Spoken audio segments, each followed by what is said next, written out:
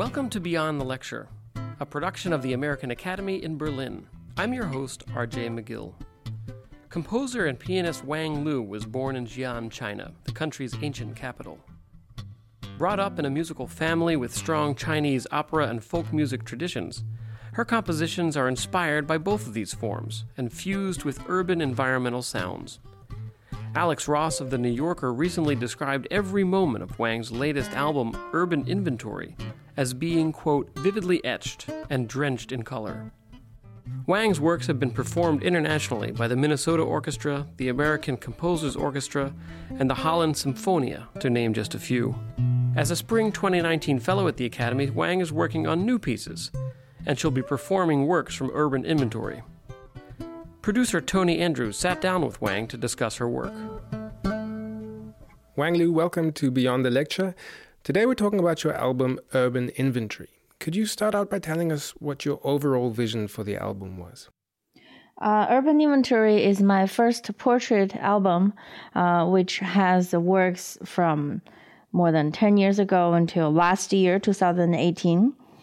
They're orchestral works, such as Wailing, that was performed by the Holland Symphonia, taking influence of peasant funeral and wedding singing, and Cloud Intimacy from 2017, taking inspiration from online dating and the conversation I had with my undergraduate students on the idea of romantic music and what romance means in the new generation. So there are cell phone notification sounds and dating app sounds and constant typing on the laptop and the noise of cafe ambient. There are also pieces just for pure large ensemble with an influence of some jazz music, backstory, and the title piece, Urban Inventory, took idea from different layers of urban life in China. Okay, and maybe let's dive into the first piece on the album called City Park. And I'm going to play you the first few seconds.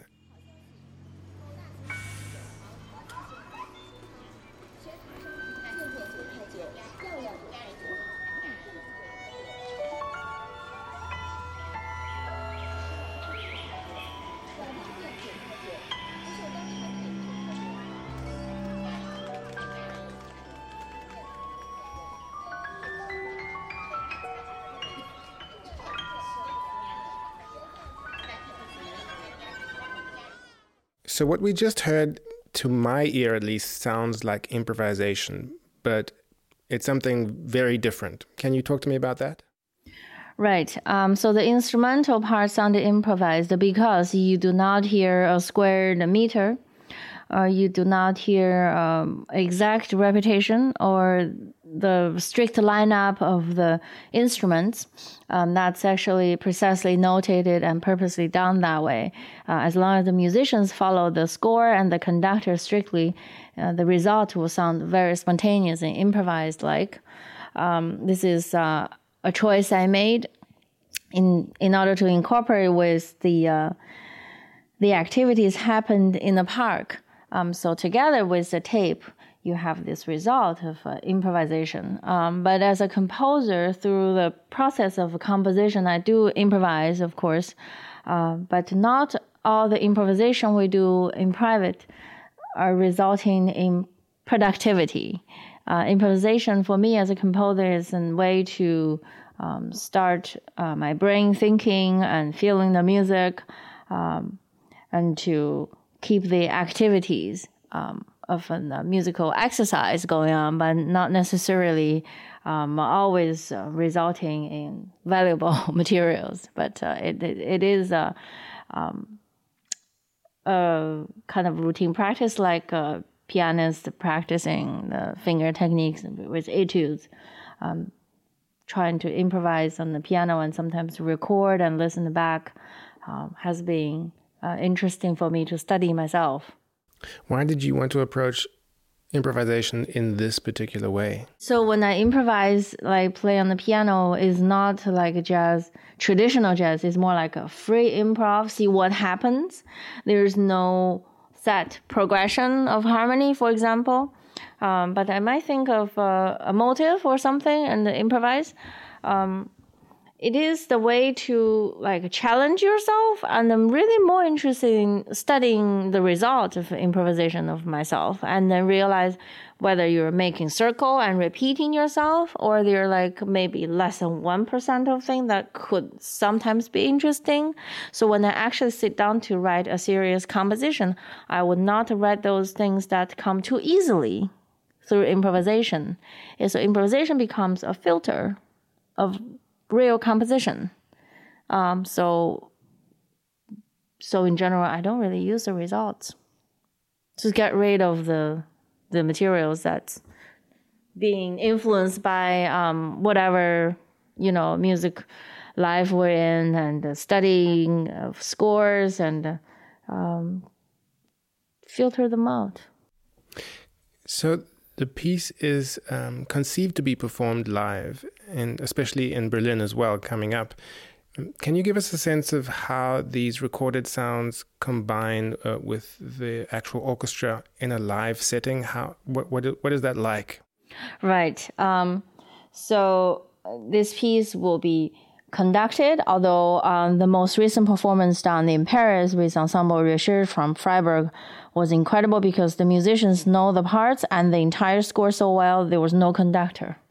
So they just cued each other and follow the flow of the tape. But in this upcoming with Ensemble Mosaic in Berlin on April 27th, my husband Anthony Chang will conduct. So the conductor serves as almost like a clock. So the conductor can use a visual click track, more or less, to keep the tempo of quarter equals 60, and the musicians can just fit in whenever, his or her part have something for them to play. And it's very important, I think, for the musicians to know the tape and then to kind of listen and interact. Although it's completely written out, it helps because there's no, for example, absolute piano or mezzo piano, pianissimo. But if you hear this tape fading in and out, and then now, for example, violin has this bowing on the very high harmonics in and out, you might play differently, other than if you're just playing by yourself in a quiet rehearsal practice room. Let's go to another section now. I'm going to play you a part from 1 minute and 5 seconds.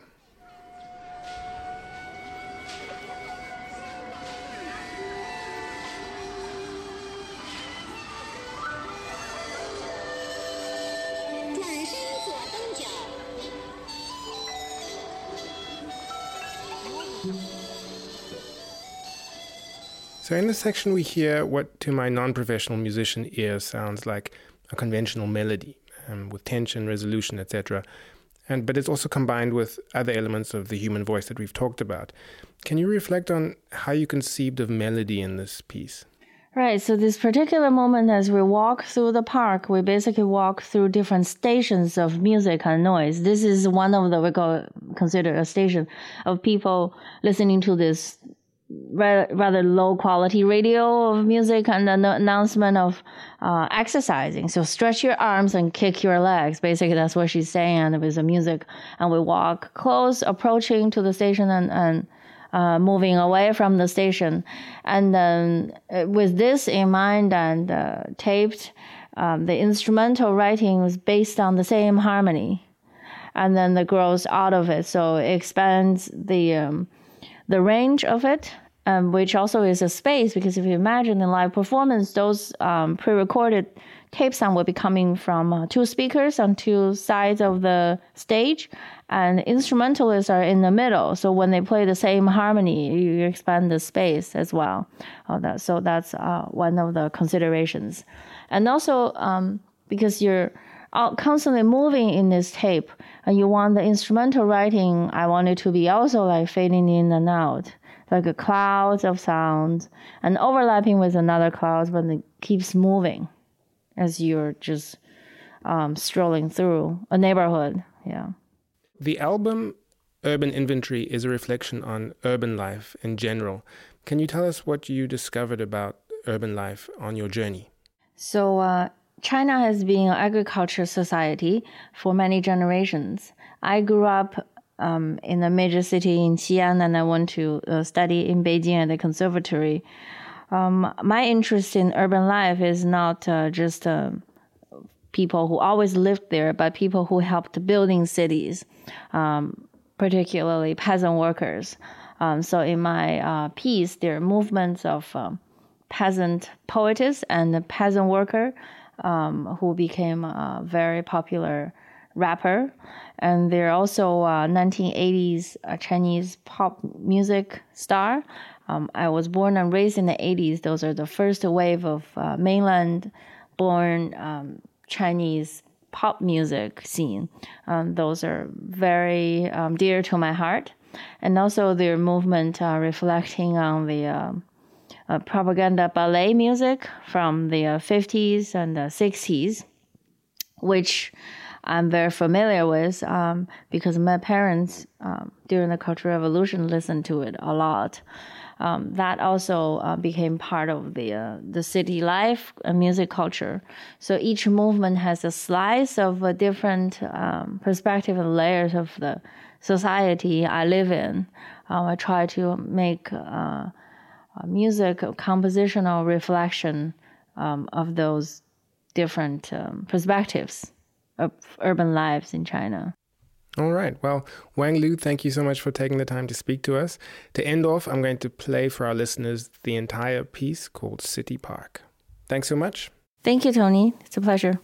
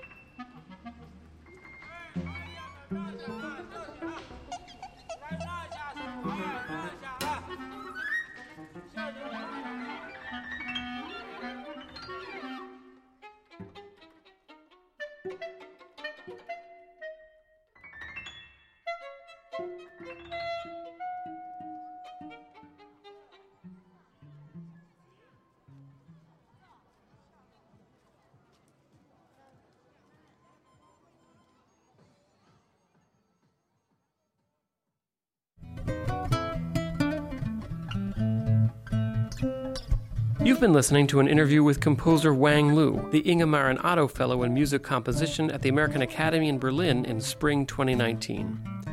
You can stream or purchase her album Urban Inventory on Bandcamp. You can listen to more of our Beyond the Lecture series interviews on our website, americanacademy.de.